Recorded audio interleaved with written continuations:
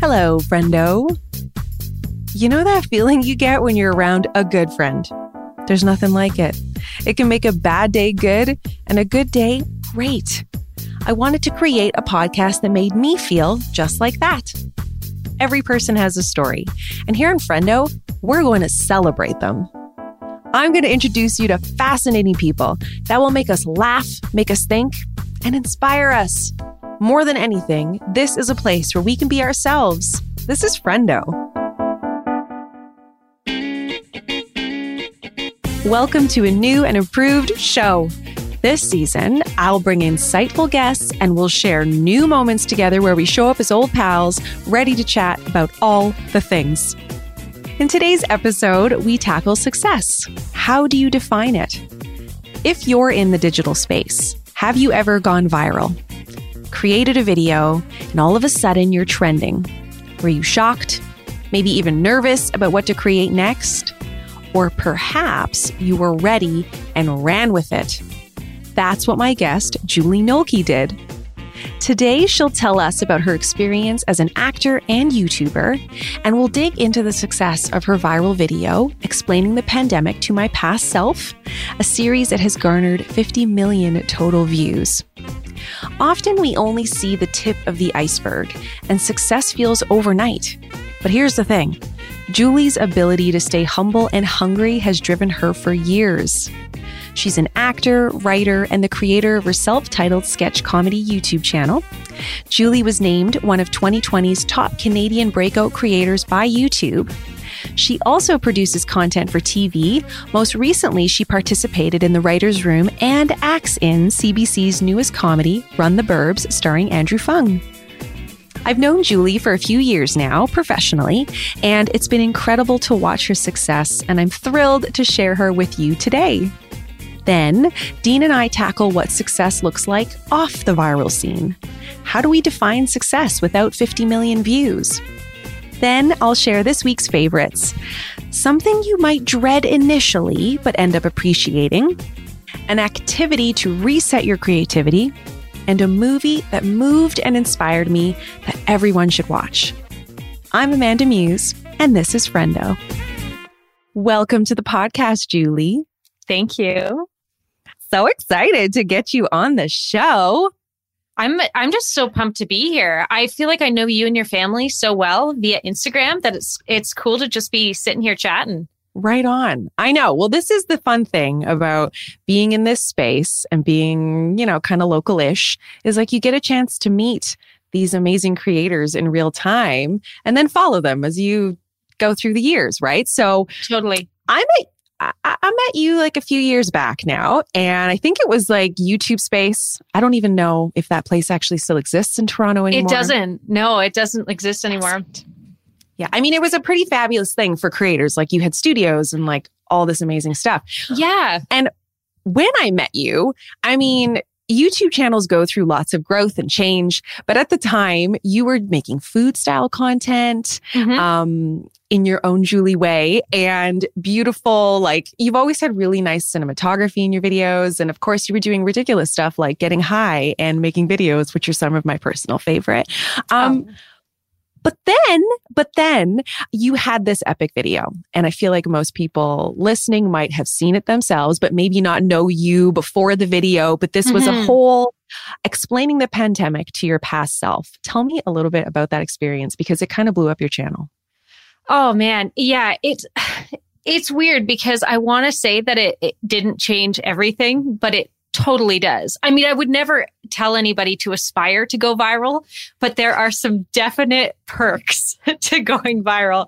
We met at that Women of YouTube event, I think it was. Yeah, and I was making food content for YouTube. I worked with a company called Tastemade out of Santa Monica, and they're like a food and travel production company, and I was making original content for them. And at the time, I was just trying to be an actor and writer and just make money is all you're trying to do is make money and pay rent. And it's funny you mentioned that I started with food because I think that's one of the reasons why I had a video go viral. Because so to give you a bit of a background, I had food content on my channel I wanted to make stuff that was food related because I was very heartbroken about the traditional film and television industry. And so I didn't want to do acting on the internet because I was just healing from not being wanted by them. It's a very difficult industry. And so I started with a cooking show that had a pretty good success. I think I got to 50,000 subscribers, which was such a huge landmark, such a wonderful, healthy audience. And I hit a crossroads where it was like, okay, I am an actor. I know I'm an actor. I know it's what I want. This career path is taking me elsewhere. And it was taking me more into food and more into hosting. And so I switched my channel. I probably should have started a new channel, to be quite honest, but I switched my content and my channel went dormant. Like I lost probably half of my subscribers. All views were gone. I was barely hitting 1,000 views per video for about a year. And that's kind of a blessing in disguise because it served as like an incubator year where I just got to practice my writing and practice my acting and get really good at it with nobody watching. So then when I had a video kind of pop off a little bit, people started discovering that backlog of a library that nobody else had seen. So I became like YouTube algorithm catnip. Like it set off a domino effect of every one of my other videos, getting tens of thousands or hundreds of thousands of views. So, it was really incredible because, as a creator, your whole goal is to have people watch your stuff. And so it was just great to have eyeballs on stuff that I had worked so hard on. But yeah, it was a very surreal experience. You bring up something very true when it comes to this viral element, right, of going viral is there's a few ways that you see it happen. You see it happen to the regular person posting this video and all of a sudden it's panic. How do I now establish this, content and keep up with this viral element? Or then creators like yourself who have been creating over years and this magic happens and you're ready and you have all of this content for people to see. Because I remember when you started doing skits and I was like, wait, what? Or what would you call them? Shorts? What would you? Yeah, sketch comedy. Yeah. Sketch comedy. There you go. Gotta make sure I use the right terms here. But I remember when you started doing that and I was like, wait, what? What's happening? And there was another woman that we had met mutually and she's a good friend of mine, Joanna. She used to create on Nesting Story. And I was like, what's happening here? She's like, I don't know, but this is amazing. Let's start sharing this. And it was so neat to see this evolution because I think that's what happens. When you think about anybody, you start creating content in whatever year, it's going to change. It's going to develop over time. Okay, but you mentioned something I didn't know about starting out as wanting to be an actor and being heartbroken. Is it just a really heartbreaking industry to break into, or what's the deal there? Oh, it's so brutal. Man, it's so I'm originally from Calgary and I moved to Toronto to go to school for acting. So I have a degree in acting. And I mean, particularly back then, because this would have been, 10 years ago that I graduated. There was really only one path into the industry, which was get an agent, start booking Canadian stuff, then you book American stuff, then you're famous. And I assumed that was the only path to take, which I guess it was at the time, but I couldn't break in. I just couldn't. And I went from agent to agent and I knew that I was talented. I knew that I could work hard enough to be good. I'm a very hard worker and I just was flabbergasted that people weren't seeing it. And so that's originally why I started the YouTube channel.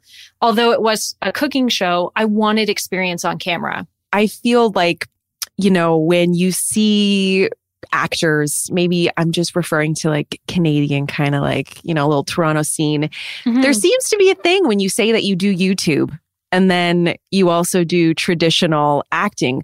Have you felt that, kind of now that you are showing up in traditional? I mean, I've seen you've been on Working Moms. Yes. Yeah. You have, I'm am I getting this right? You absolutely. Have something going on with CBC. We're going to talk about that in a second, but how have you been received? Both, I'm going to layer this question here because you go viral on the internet.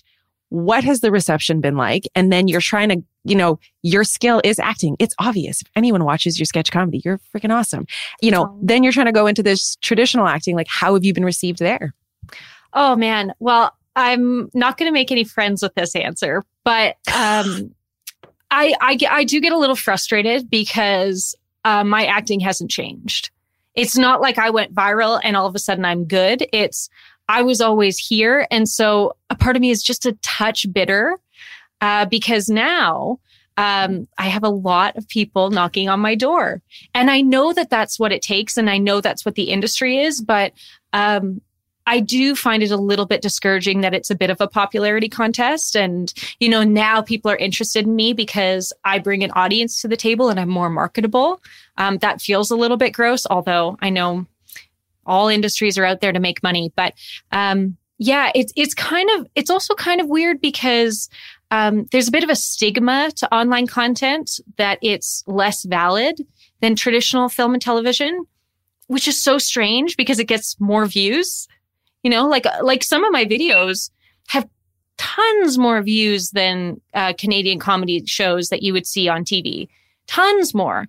But I don't have the same validity. And that's still strange. And I'm seeing it change, but it's still old school right now.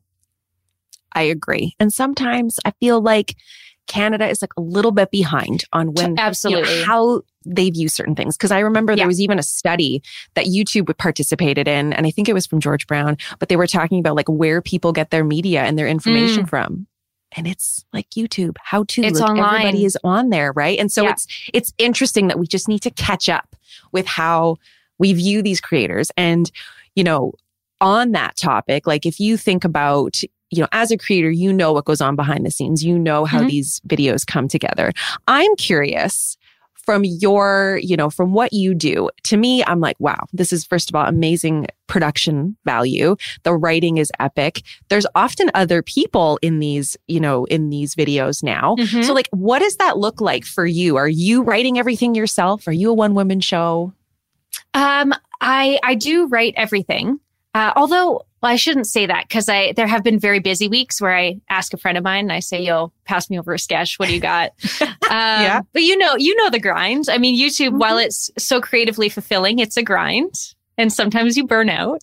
But yeah, I write everything. I'll usually, Fridays are my writing day. So I've already written a sketch today because we're recording this on a Friday. And then next week we'll shoot it on Tuesday. I've got 2 scripts banked. So we usually try and film 2 videos a week. I'm lucky enough now to have hired an assistant. So she helps me organize all the shoot days because that used to be just me trying to coordinate everybody's schedules. And now I have an editor. I have a whole team now. That's another thing that changed with the viral video because it used to be I would write, I would shoot, or my husband would shoot, but I would act in it and then edit. And now I'm division of labor. Yeah. I'm handing it over so I can have more free time. You need that. I feel like as a creator, I remember everybody, that and I remember, so I'd started out a long time ago and there was a woman who was creating, she was living in the UK, but she was Canadian. I was like, oh, we vibe, I get it. And I remember meeting her in real life for coffee and my mind kind of exploding a bit when here I was with like 2 little kids trying to do everything that these big channels were doing, but nobody spoke about how they had help, how they had assistants, how they had editors. And I was like, oh, that's how you do it. And realizing in order to get to that next level, in order for you to create a skit a week, you require help. It's impossible. There are only so many hours in the day, right? And when it comes to like booking your acting gigs, like how are you doing that all? You can't do that all by yourself. No. There has to be people helping you to bring you up, right? It takes this village to make this come to light. And I was just going to say that it's nice to hear that because I think that often there is this comparison thing. We think that YouTube is all like, homegrown and most of it is, but there is that point where a switch happens and it's like, okay, in order to continue to produce at this level, there has to be something going on behind the scenes and important for people to know that. So there's this realistic view on what it takes to be a YouTuber, right? Yeah. It's also a weird kind of YouTuber mentality of, well, I made this myself, so I don't deserve to have help. I don't know if you ever found that, but for me, it was like, I don't I can keep doing it myself because I didn't feel like I was valid, or maybe I didn't feel like I was making enough money. But of course, every person you add to your team is an investment. And I had to learn that the hard way because, of course, I burnt out a ton and I had horrible mental health issues. And, it's not really until you hit rock bottom that you're like, oh, yeah, I should have probably asked for help much, much sooner. And of course, now I'm looking back and I'm going, I was crazy to think I could do it on my own. Like every person that helps you is an investment in yourself, in your health, in your time, but also in your business. Absolutely. I feel like I used to manage a team of people in my old life. So I was like, right away, when's the day I can delegate? But, I found my biggest hurdle was because I was a mom of littles and my husband was like, okay, we're in Canada, like you need to work. Are you going to be making money at some point? I was like, give me 1 year, and I knocked on all those doors and I was like, hey, I'm awesome. We need to work together. And it worked out, right? Like I'm still here. Yes. It's a gig supporting the family. I mean, you make it happen, right? But it is a grind and there is that toll that it can take on your mental health. And I'm curious, like, you talk about burnout. So many YouTubers talk about burnout. I don't know if you see this, but I find with this rise in TikTok popularity and these kind of, I don't want to say nobody, that's not the right word, but, regular people all of a sudden achieving this success and then trying to constantly output at this insane volume are burning out. They're dropping like flies. How do you balance yourself? Or do you have boundaries in place? Do you have schedules? Like, how do you make it work? I'm trying. I truly am trying. I'm not great at it. I think the biggest thing that I learned was that, it's not life or death.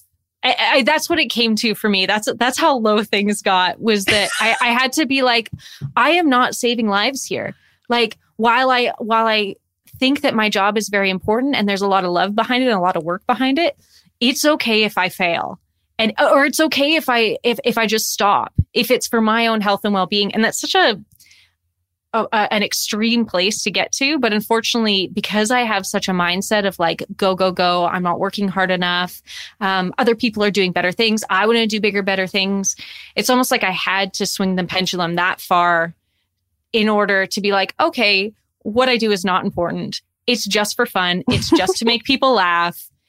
It is not worth all of this difficulty. So yes, to answer your question more succinctly, I've given myself a lot more time to myself. I mean, part of it was hiring out people to help me just manage the admin aspect of running a business. I don't know that a lot of YouTube audiences acknowledge how much these are actually businesses and require quite a bit of admin. So just even having someone help me with that. Scheduling is very helpful. Being around friends and family is very helpful. And prioritizing that over success. Now, you have just announced, and now mind you, by the time this episode comes out, it's going to be old news, but you're on a show, like a CBC show called Run the Burbs. Show. What is happening? This is amazing. Can you tell us a little bit about this? Of course. It's going to be a phenomenal show. And I know I'm biased, but I started working, Andrew Fung and his partner, like creative partner, Scott Townend, created this beautiful show about a family in the suburbs of Toronto-ish, undisclosed location. And they have this beautiful story. And it kind of had a kind of development deal with CBC last year, just to flesh it out a little bit to see if it could be a show. And they were so kind enough to take a risk on me to bring me into the writer's room as a script coordinator. And I learned so much with them. So we worked together for a couple weeks, fleshed it out, and then it got greenlit this January, February. And a formal writer's room was started with some incredible talent, like writers from Kim's Convenience, from Mr. D, so many amazing Canadian shows, Baroness von Sketch. And I, once again, I got invited to kind of participate and take notes and offer my ideas. And so I have been in love with this show for a long, long time. And then when the time came to audition for some of the characters, of course, I was like, I want to audition. But they were so good because it was like completely separate from the writer's room. So I was very nervous. I wanted it very badly, and it was like a little bit awkward. But I auditioned and got a call back, and I booked the job. So I'm playing Sam, who is the lead. So it's Andrew Fung plays Andrew, and he's the dad, and his wife is played by Raki Morzaria. She plays Camille, and I play Camille's best friend. And it has been a blast to film so far. I can't wait to go back next week.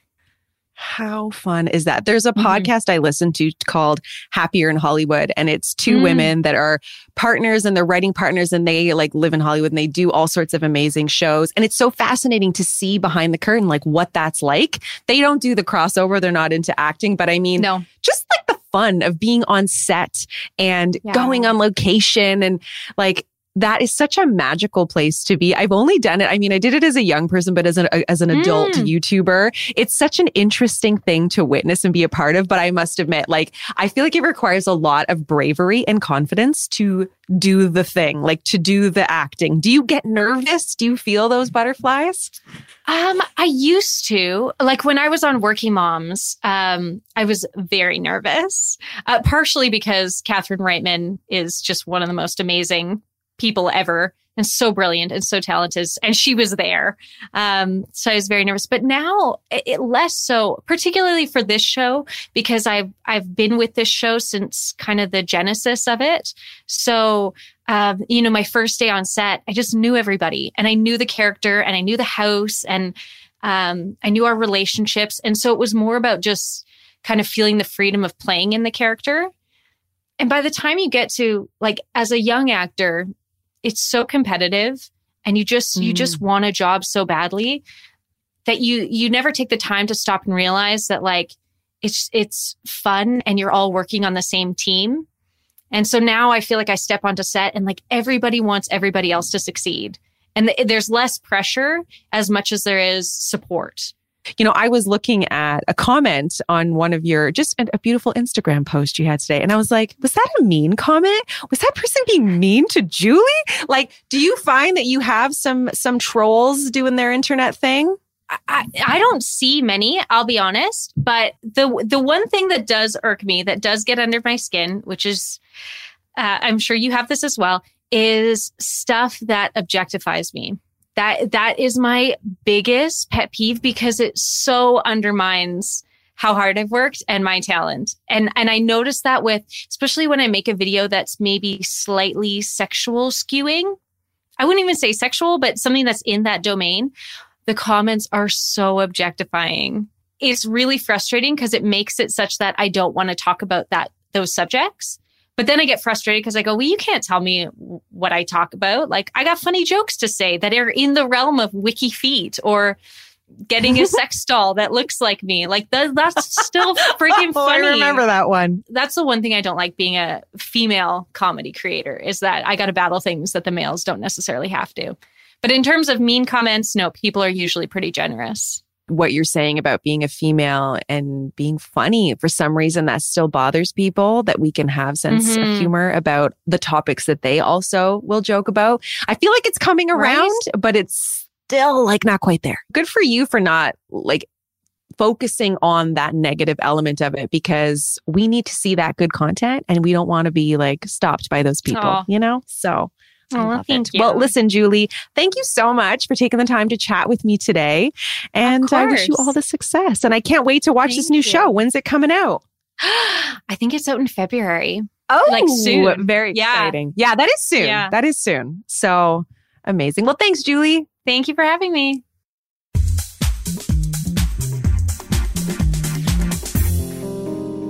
Welcome back to the podcast. Good to be back. Thanks. New season, new thumbnail. All new, all fun, coming your way. Same people, though. So I'm excited to be back. Different in certain ways, but yes, same human. It's only been 2 weeks. What changed? I don't know. I just threw that out there. Okay, fair enough. Fair enough. All right, let's talk about Julie. Oh my God. So much to talk about. Lots of stuff. she is doing so well. Like, obviously, you follow her online. Of course. Of course. And you've probably followed her for a long time because I remember meeting her a bunch of years ago. I've followed her for a while, but I've really just started following her more when you guys kind of connected or whatever. You know, I kind of watch people that you watch because I don't bother researching people, but I find her hilarious. She's so good. Yeah. You know, it's watching the videos. Did you see the video for the sex toy delivery? Okay. I didn't see that one. You got to watch that. You got to watch it. Okay. She's such a great straight person, you know? She does that kind of like. You mean like awkwardly, like I'm not like sex, like not sexuality straight. She's playing it straight. Yeah. But always hinting of the not dark, but you know, of people's insecurities and stuff. Like, you know, the guy comes to the door with the sex toys and then he starts listing out what the actual sex toys are, the postman. And then she's like, no, I never ordered it. But then when he's like, okay, I'll take it back. And then she's, well, no, I'll take it anyway. And then eventually she takes it and the postman doesn't care either way. He's kind of like, I just want to get on with my day. Just get over yourself. And, yeah. And then the other one I watched, I actually just watched it today because it makes me giggle, is the, Wiki Feet. It's Julie and Jill Ogopsowicz. I think I'm pronouncing that correct. And, they're sitting on the sofa and they said, well, have you heard about this Wiki Feet? And long story short, they end up, we both have profiles on it. It's other people making the profile. Yes. I know what Wiki Feet is all about. Is it real? Yes. Well, how come I don't have a profile on it? Is anyone taking? Actually, I have nasty your feet. Yeah, I get 1 star. Here. But anyway, so Jill's has 5.9, what she perceives as 5.9, and Julie has 5.5. Or sorry, 9.5 and whatever it is. Yeah. Jill has more, and then you know Julie's coming across like it doesn't really matter to her until Jill has a higher score, and then it goes back and forth. It's so like, it's you know what I find about comedy? It's so true to life. You know, when we look at ourselves, that we all have these, what we show everybody else, and then what's kind of just below the surface. You know, we resent people being better than us or winning or, you know, all that type of stuff. And Julie really brings that out. I love it. There's a lot of thought that's put into it. Like the sketch comedy, you have to get so much into this short time frame. And it's like the comedy is so layered. You know, it's so fun to watch women in comedy. Like I actually... And she writes her own stuff, right? Yeah. She writes generally by herself, you know, but also sometimes, like she was saying, she taps into other people, other writers she knows in the biz. But, you know, I just got back from a weekend with my sister and we watched a female comic, a stand-up special. And honestly, I laughed so hard, like the tears. And what's great that my sister and I were saying is like, you know, there's been a ton of male comics for a long time. And naturally there's been women, but not as many. But it's just fun to see women in that space just kicking ass. Like we don't say female comics anymore. We say people kind comics. What? Oh, is that one of her sketches? What? Yeah, that's like that whole Trudeau thing or whatever. I just had to throw that in there. No, we're not doing that. But is that what you say now? Is you say a female comic or a male comic? They're just comedians. But they're just comedians. Making the distinction. Yeah. Like, and my sister was saying it was so fun to watch this, you know, woman up on stage talking about things that relate to us too. Yeah. To see women talking about sex, talking about relationships, talking about doing random things like she's ordering sex toys. Because most people have done that. You I've know not what I mean? done that, no. Okay. Oh, hey, go have a look. Oh, I've received the packages. They're for me, quote unquote. Oh my God. Delete. No. Everybody listening, total lie. Dean has never had sex in his entire life. Never. Not with anything plastic or metal. No. What? Thank God. Oh, it took a turn. It took a turn. Yeah, that took a turn. Okay, back on course.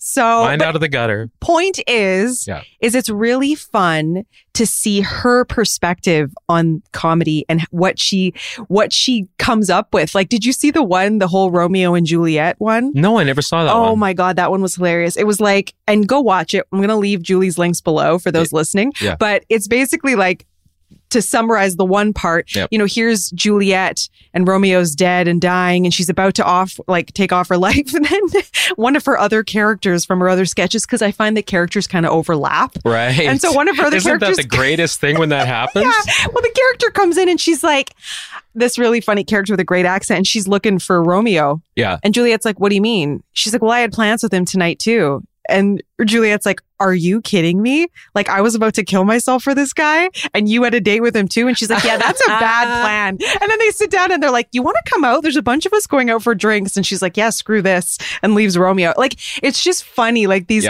funny little spins on it. And there's that little bit of truth to it, that makes it funny. It's like, no, I love that. What you're going to say, I love when that happens. Like, doesn't that take a dynamic mind to come up? It's like a Marvel movie of comedy. Like, she's, you're putting Doctor Strange or whatever in this one and that one, but it's the same thing with her characters.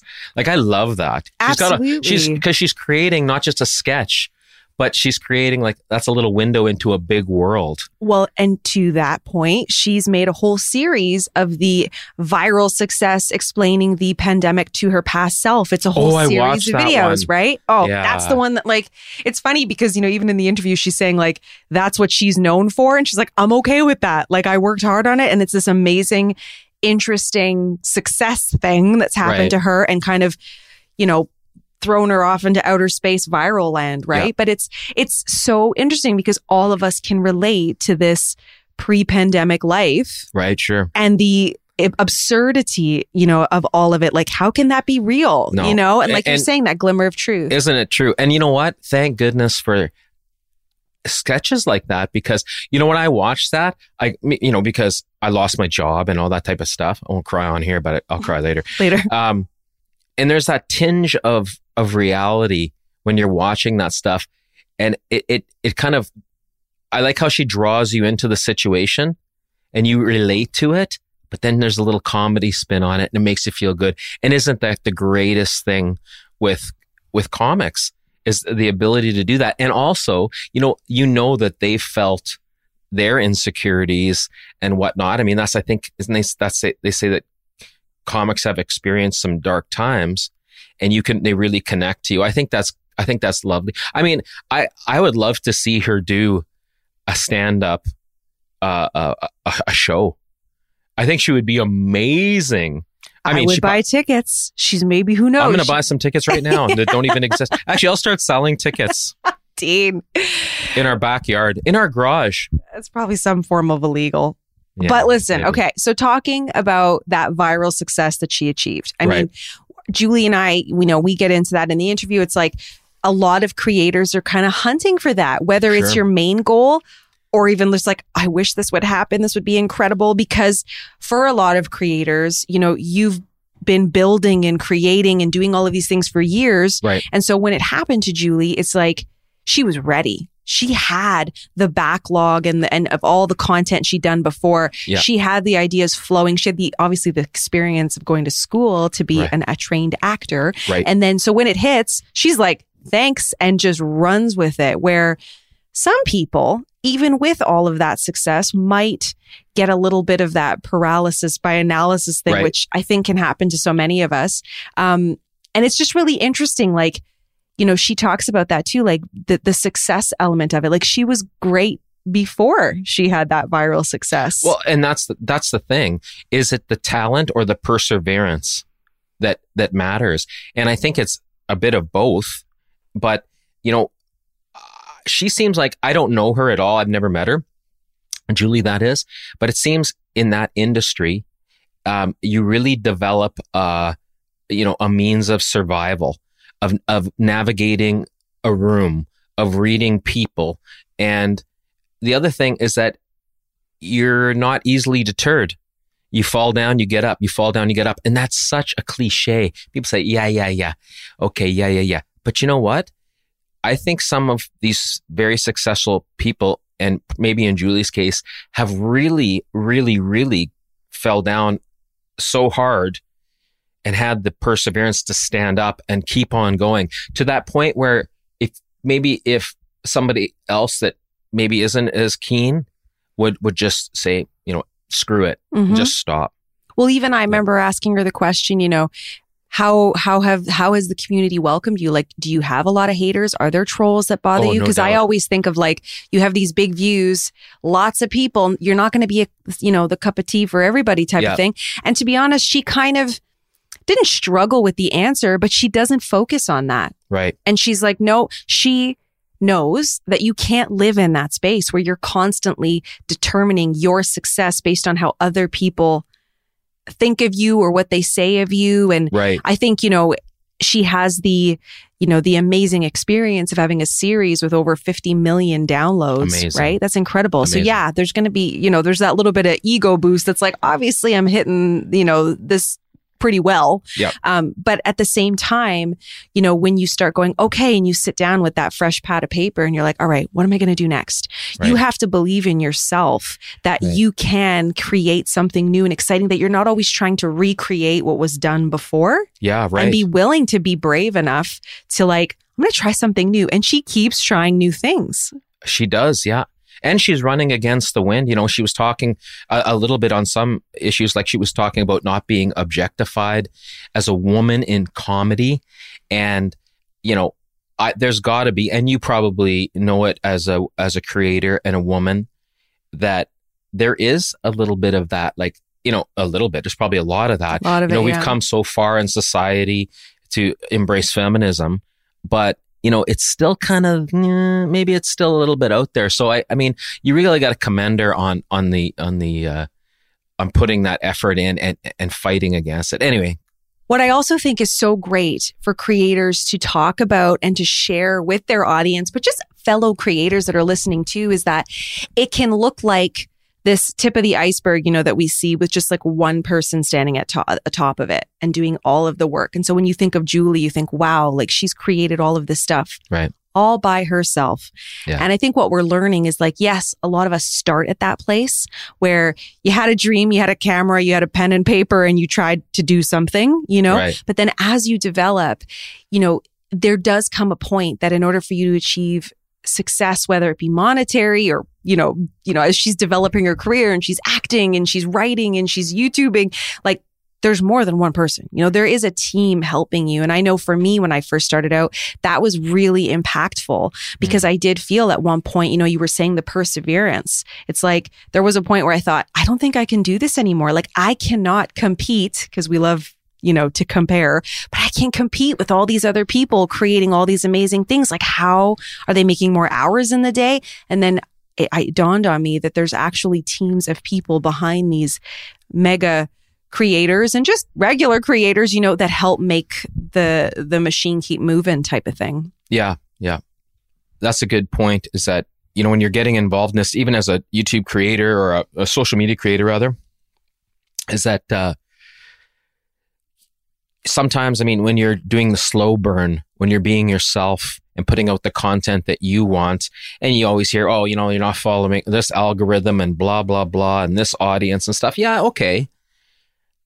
But I think when you're being yourself and you're creating quality and entertainment and also community, that hanging on to that rather than doing this, and I don't want to criticize anyone, but rather than just doing some flashy thing that really means nothing and, oh, I got, a bunch of views on that. Well, big deal. Or copying. Or copying. Doing what everybody else is doing because it's working. So boring. Like, you know what? This is, and I like watching TikTok to pass my life away for maybe 15 or 20 minutes or 4 hours in the garage.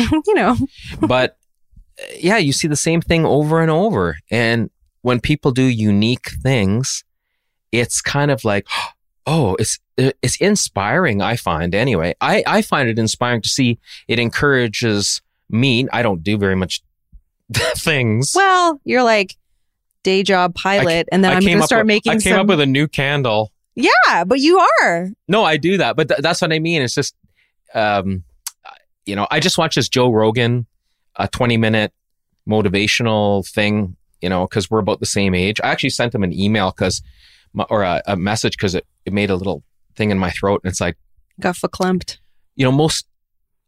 I'm getting it now. Oh. I might cry. Okay. Throw me a Tissue. Scotty towel. This is not brought to you by Scotty, by the way.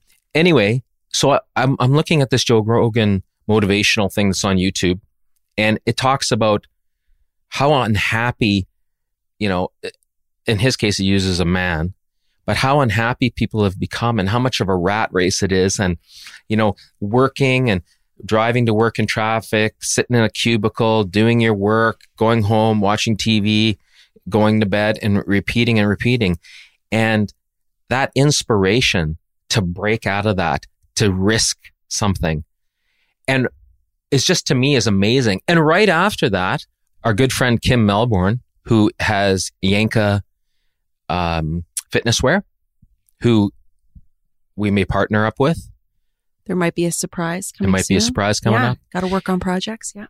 I don't know if she minds me saying, but I'm going to say it anyway.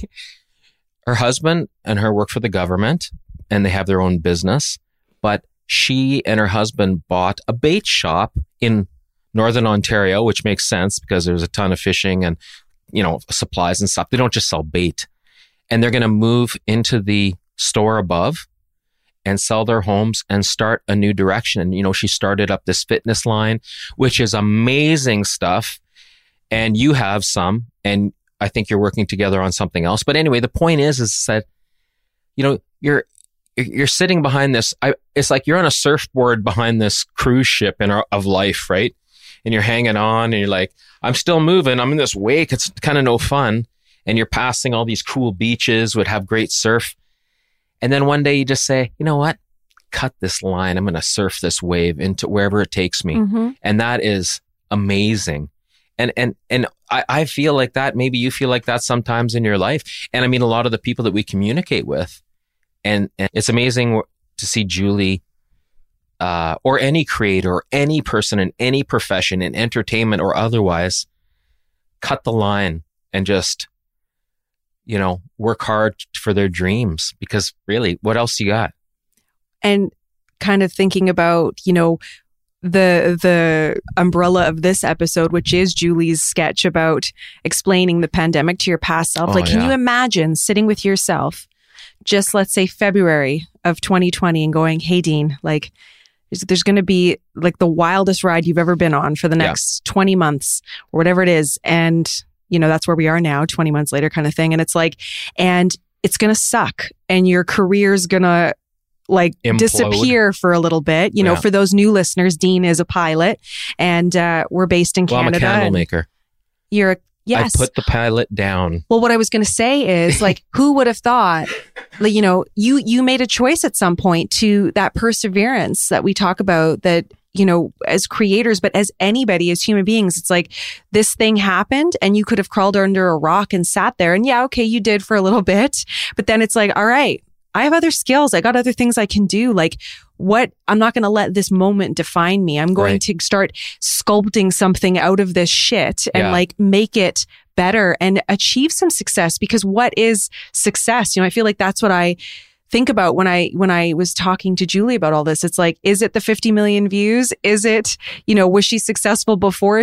All these interesting things that kind of layer into what keeps us going. And and when she's talking, she's really giving you, I really like it. It tugs, or it hits me in the heart a little bit, because, I relate to that as a pilot and trying to get ahead in a very, type A driven type of thing, and, putting up with so much crap, and, literally having feeling like I have no chance to expand my career and whatnot, and family and friends not believing in you and not supporting you in any way. And, this is silly type thing. Anyway, that's what I'm pretty sure, I don't know what Julie's folks But she did say that. She was when you tell people you're a YouTuber, when you say you're a YouTuber, you're for some reason it's not as respected, but yet you're doing everything. Yeah. Creating, filming, producing, editing, you name it, writing, it's all there. But we had a friend that gave you some grief. Not grief, but really didn't. It's well, what is that? Is that a real job? I encounter that all the time. Yeah. And I've started to learn that my value and how I see success to myself is not reflected on how other people, and not everyone, but how other people see me. You know, it's kind of like that Brene Brown thing that, you know, her big quote, which is like, you know, unless you're in the arena with me, your opinion doesn't matter. You know, unless you're willing to be brave and go and do something that hasn't been done, that, you know, people aren't rooting for success all the time. Right. Once you get it, they're like, that's amazing. But the journey there, no one wants to give you a hand. No one wants to help you. And you really, that perseverance. And I think with Julie, what I really respected was that she's humble, she's hungry, and she's not done. I like and it. she's going to keep going. And I'm here like supporting her. She's very eloquent in the way that she speaks, but yeah, she'd step on your nuts. And then write a joke about it. Woo! and then write a really funny joke about it. Julie steps on some person's nuts. Candlemaker came for Julie, and I came after Julie, and she stepped on my nuts. Kicked me right in the wick. Oh my God. Well, anyway, thanks, Dean. This was great. Yeah, and you know what? I'm glad to be back. Season 7. We're doing it. Season 7. Geez, where was I for the other 6? You weren't there for a few, but you caught up for last season. But I'm excited for this new, you know, adventure, this new path, an amazing team over at Curious Cast helping. I'm pumped. Yeah, it's great. They're so great. I don't participate in it, but I sit at the door and I look inside when you do on a Zoom call. Like they probably see me retriever. In the back. They're like, is there some dude stalking you? No, it's I feel like the troll. I'm underneath your office in the garage. I'm like kind of are mixing candles and writing down formula on a pad, and it's perfect. It's perfect. Get back down there, Dean. Make some more candles. Where's those holiday scents? Get those holiday scents. Oh yeah, I got holiday scents coming out. Oh my God. You know what? We kind of already gave some away to family and a few friends. Okay, well, we can't tell anybody just yet. Don't we'll have tell to wait. anybody about that. No, it's coming later. We okay. just talked to a bunch of people already. All right, well, we got to go, okay? I got to go. Okay, bye. Bye now.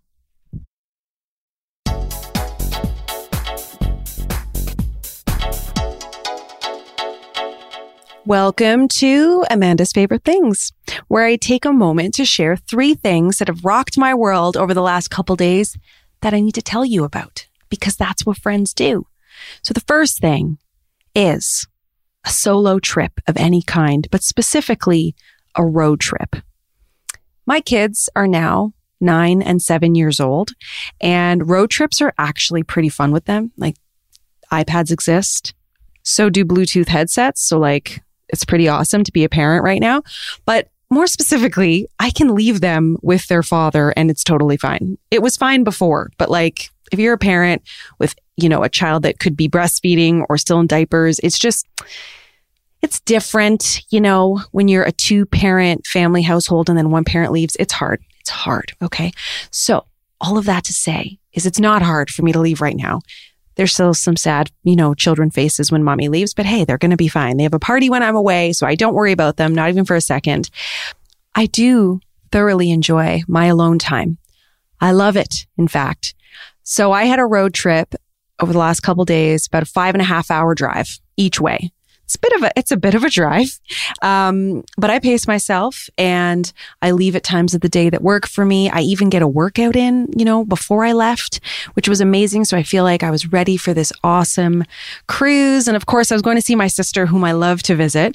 But I just have to say that being alone with your thoughts is beautiful.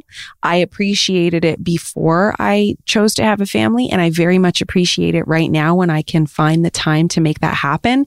Sometimes your road trip might just be to the grocery store, okay? But whatever it is, taking time by yourself should not be feared. I know some people really don't like to be alone. I encourage you to question that and just kind of dig a little deeper and find out what that might be about. But things I like to do on a road trip. 1, I just like the driving part of it. I actually enjoy driving. I love my car. And it smelled really good because Dean had just cleaned it for me, which was so nice. So I just love driving. I love the scenery. I enjoy things about different times of the year. And right now it's fall in Canada. And so the leaves along the highway were changing from green to orange and yellow and red. And there was this one plant that was literally this trifecta of colors. It was green was the original color, and it was slowly changing from this light or yellow to orange or orange to yellow. It was the most beautiful thing I've ever seen. It was just gorgeous. So I love that visual aspect of it. I love listening to podcasts or audiobooks. So on this particular drive, I listened to a very scary podcast, which of course, now that I'm telling you, I will mention it. It's called The Root of Evil. It was pretty traumatizing. So just a heads up, I felt it really heavy. Okay. It's a really dark story. But it was very binge worthy. And those are great on those road trips, like 5.5-hour drives where I just want to listen to one long story. I also listened to part of the audiobook Braiding Sweetgrass, which is like a complete 180 in terms of feelings. It made me feel loving and warm and light and just, I was learning things and it's incredibly beautiful. But having the time to just listen to a book, I don't have that kind of free time. And so I can't say enough about solo road trips. It was kind of awesome. The next thing on my list of favorites is something I do once a month. And for me, it is like a giant reset button when it comes to my creativity, especially my creativity, but my creativity and just my feelings of all sorts of things, identity, relationships, friendships, work. I go to talk therapy and I go once a month, and there's been times in my life where I've gone a little more, a little less, but I definitely find that I've always gravitated back to it. Now, we all talk, or we've heard the talks about talk therapy in social media. You've seen the posts. We know it's good for us, but just because something is known to be good doesn't mean we always make time for it. And I'm here to tell you that if you can, try to make some time for it. It is an opportunity to share with someone who is not emotionally attached to you. It's not a partner. It's not a parent. It's not a sibling. It's not a friend. There isn't this feeling that you have to now listen to their problems. Not that that's a bad thing, but I sometimes just want something for me. And I've even tried hypnotherapy over the years. There's just been some really interesting things that have come from me investing in myself. And most recently, what I've done is book once a month. I've had it booked now for the last few months, and I have it booked into January, where I have November's date and I have December and January's date. And it's something I look forward to. And I find the day before the appointment, I kind of sit down and I write a few bullet points about some things I'd like to cover. And sometimes we cover all of those things, and then sometimes something comes up completely seemingly random that I didn't even know was bothering me, but allows me to grow and learn about myself and, often be patient with myself and show myself grace. So there's so many different ways to have therapy. Like right now, where I live, we're still doing everything virtually. It's not my favorite, but it's not bad. It's not bad. It's a close second, and I recommend it. So if you're looking for ways to boost your creativity, or just maybe you're feeling a little stuck, try it out. And side note, I could do a whole episode on this, but you need a couple sessions with a new therapist just to get a feel for one another, get them up to speed on who you are as a person and what you're hoping to learn about yourself or grow and develop on. And then it gets to the good stuff. So you got to give it some time. All right, enough about that. This next one is more entertainment value, but I recently watched a movie and it moved me, and I feel like everyone should watch this movie. It is called CODA, and it's like capital C, capital O, capital D, capital A, and it stands for Child of Deaf Adult. And I recently learned this term while listening to another podcast, because podcasting might be one of my top platforms. That's probably what I consume the most in terms of content, because I love that I can listen to a podcast while doing other things. And as a business owner and mom, trust me, I'm doing a lot of things. So I recently heard that term and I was pretty fascinated by it. And this person had said that there's a new movie out on Apple TV, and for anyone interested, they should watch it. So I did. And it really, really opened my eyes as to what the world is like for a child who's born into a family with deaf parents. And the pressure that is placed on that individual to be both a child and a translator a lot of the time was so wow. I had no idea. It also really made me think about life for people who are, not hearing and who are living in a pandemic where everyone's wearing a face mask, and how much lip reading is required and how much they rely on lip reading to feel connected to other people. And, being someone who storytells and shares with others, it made me think about my impact on someone who can't hear. And it honestly moved me and inspired me enough that I would like to learn how to sign and to learn sign language. And so just before I sat down to record this, I Googled, can you learn sign language online? And I'm sure I can. And I think that's going to be a little hobby that I take up over the next couple of months. I just need something to dedicate my time to. And I feel like I got fitness figured out. I feel like I got the work thing going. I see my friends when I can, but I would love to learn a new skill. And I think it would be so fascinating to learn sign language. So if you yourself know how to sign or have learned it, I would love to hear from you on Instagram at Amanda Muse. If you could tell me, maybe you have a recommendation about where you learned, and just, it's all new to me. So anyhow, all of that to say that the movie Coda was very moving, and I watched it with my 7-year-old and he found it pretty interesting as well. And the storyline is fun enough that, your children would probably enjoy it with you if you have young people in your life.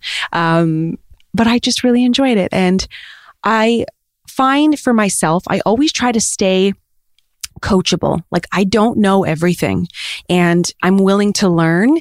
And it really shocked me how little I knew about the community of deaf people. Even as I'm saying this, I'm like, do you say not hearing? Is the word deaf? There's so much that I'm learning, and I want to learn more. So I love that when storytelling or a movie or something can move you so much that you feel inspired to make a change in your life. Those are my 3 favorites for the week. I hope you enjoyed this week's episode. I'm so glad to be back.